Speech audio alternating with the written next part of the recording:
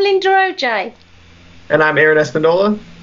Welcome to a new episode of the Next Gen Business Podcast. Let's go. The Next Gen Business Podcast is produced by the Small Business Community Network. Visit them online at www.sbcncanada.org.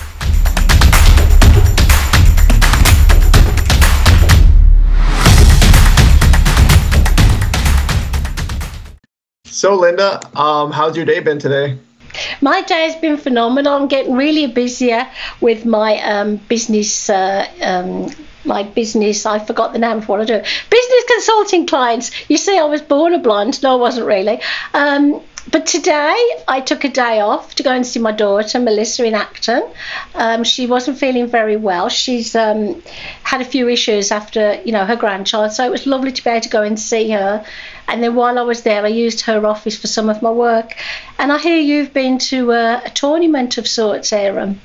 Yeah. This week's been pretty busy because I had my exams last week.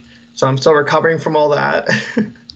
And then I had a soccer tournament for the Guelph Men's League on Monday, and we ended up winning 5-0. So we're on to the semifinals, and that'll probably be next week. So if any of our viewers want to come to it, just come to the Guelph Lake sports fields, and I'll be there playing soccer. Oh, I think we've all got to go and see that. But today, we're actually, for our viewers, we're extremely fortunate because we have a special guest on this episode. Her name is Kendra Harold. Hopefully I didn't mess that up. And she is a advisor at Sun Life, as well as she's gone to Humber College and taken business management. So without any further ado, Kendra, if you can just maybe introduce yourself a little bit, talk about your previous work experiences, and then also touch on maybe your schooling, that'd be awesome. Of course. I just want to say thank you so much for having me on the podcast, guys. It's really delightful to actually get a little spotlight on me. So basically, I'm an advisor with Sun Life. What we do there is we deal with people's life insurance, disability insurance, critical illness insurance, pretty much any insurance other than your car and home. We also deal with your investments, your RRSPs. That's what I'm actually currently studying for as we are speaking. Hopefully I'll finish my exam up soon. And then basically how I ended up at Sun Life was I always knew some way down the line that I always wanted to go into insurance, but didn't know how or what I was going to do in it. And then I went to Humber because I wasn't sure what career path to take. And I know probably for the viewers out there, a lot of us still aren't sure what we're doing. So business was so broad for me that I was just like, even if I don't know what I'm doing, at least I have something under my belt so I can take it wherever I want. And then once I finished up Humber College, I got approached by a recruiter at Sun Life to kind of check out the advisor position. And ever since then, I've just been there. So, first of all, why did you choose Humber College? Is it close to where you live, or was it the programs they were offering? So I actually chose Humber. I was supposed to go to the States for lacrosse, but I didn't end up going. But I still wanted to feel like I was kind of in the States. And if you live at Humber Lakeshore, it's very much like I call it like a little sorority village almost, because it's all close knit and it's just like a U, and that's where all your classes are. You don't really have to travel anywhere. So it was perfect. Where is Humber College? Just for our viewers, I totally forget where that is. Yeah, that's okay. So there's, I think, 2 campuses. There's one in the north end of Toronto, and then there's one legit right on the lakeshore there, called the Lakeshore campus. And did you live on campus, or did you have to commute in, or did you pay the high Toronto prices? So funny enough, first year I lived on residence, which was expensive for the meal plan as well. But then me and a couple of the other girls that I'd met, we found a house that was, I think, 5 minutes away from the college, and I think we were paying maybe $900, which is outstanding to just be right there on the lake. So we ran for that.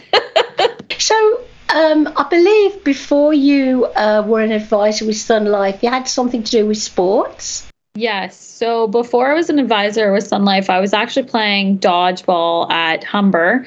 For those who don't or who aren't involved in extracurriculars, I would definitely recommend it.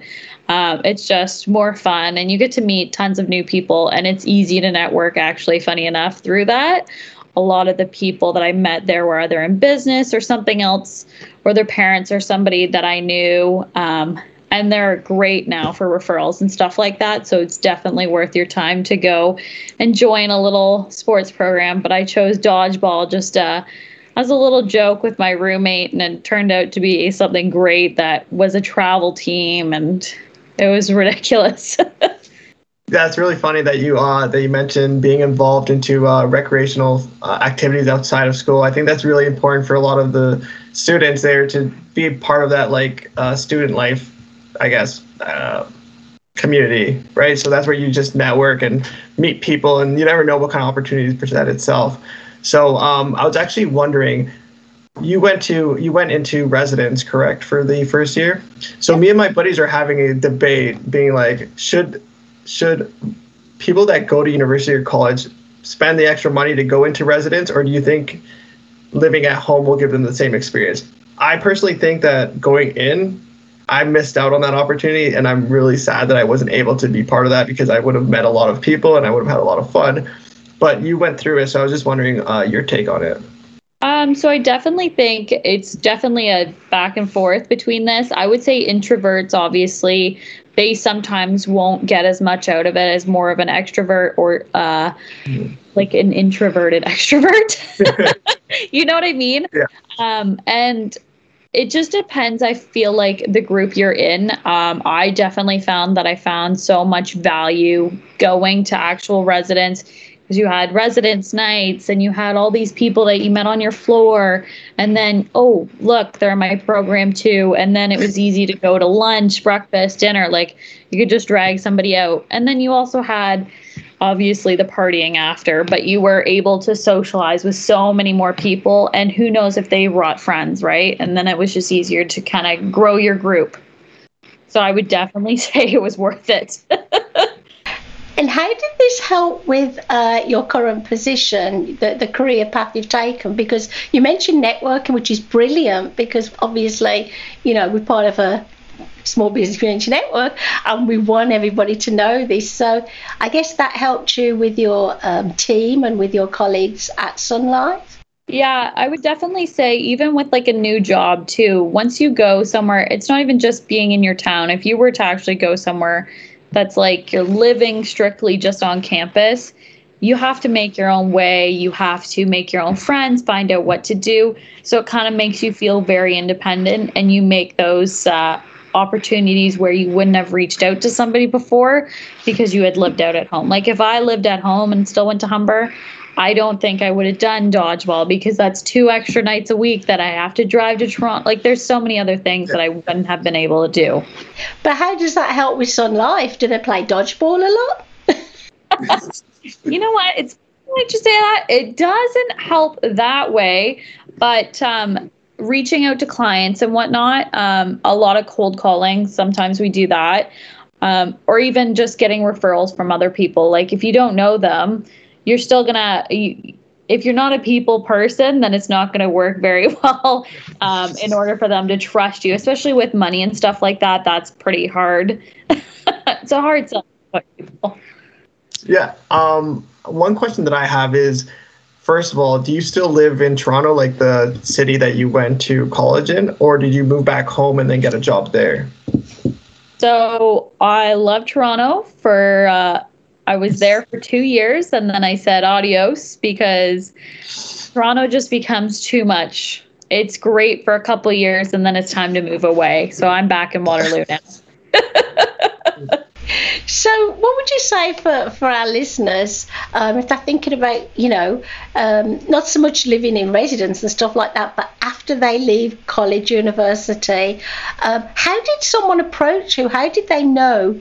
How did they find out about you to approach you? Yeah, so definitely I had a selling class in Humber that we actually were required to sign up for LinkedIn, get it all updated, and learn more about it.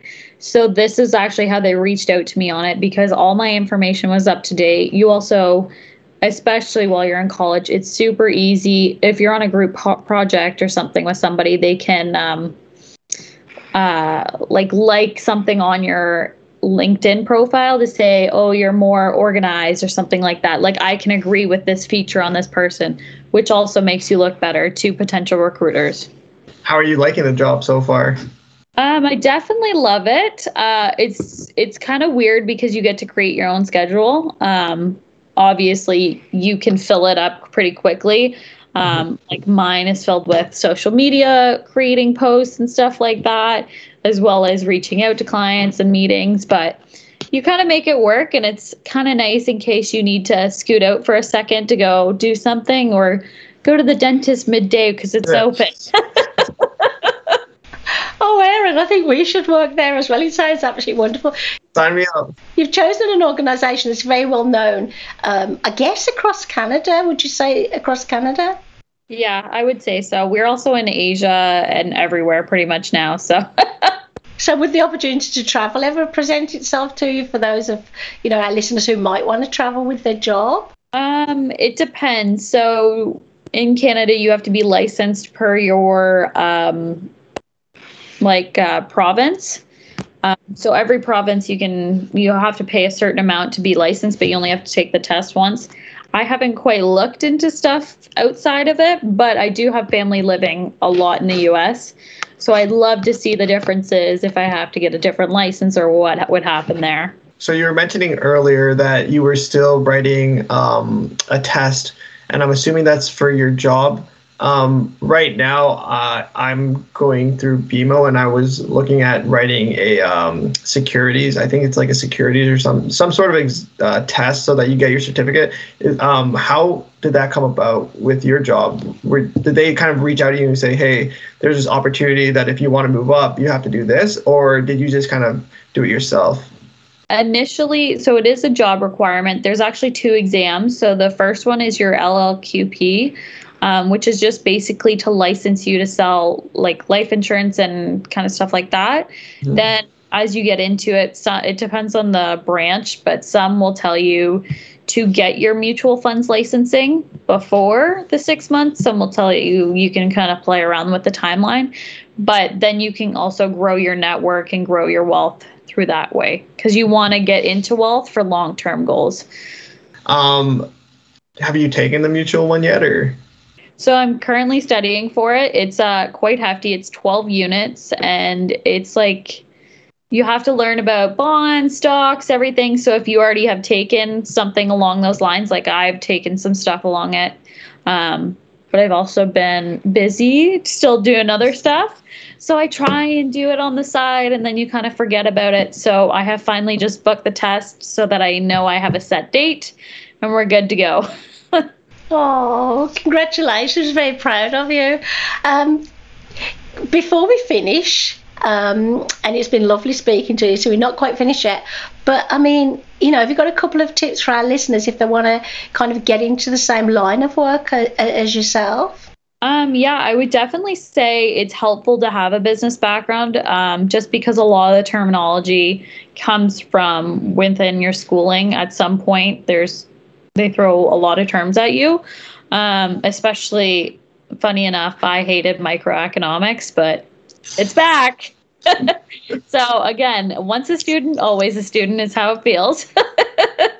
And definitely never stop learning, because at the end of the day, you're going to just grow so much more from it, and it'll actually help you in your job. Great answers, Erin, and I'm sure it'll help you with your BMO career as well. So what normally happens now, I'm going to say goodbye for me, Kendra, but we'd like a lovely goodbye from you. And then we always leave Erin till last, because he has such a lot to say, don't you, my dear? A few sentences that I like to say. So obviously it's goodbye from me. And thank you so much for having me, guys. This is great. I'm really glad that I got the opportunity to speak with you and just kind of let the viewers know what goes into the career as a financial advisor. Well, Kendra, we loved having you on the show. And then for anyone else that wants to be on one of our episodes, just make sure to send us a DM on Instagram or on our website at the Next Gen Business Podcast. And that's going to be .com for the website, and then just the username for Instagram, as well as YouTube. Make sure to hit that subscribe button, like, share it with your friends, and until next time, thank you. Thanks for listening. Check us out at www.nextgenbusinesspodcast.com.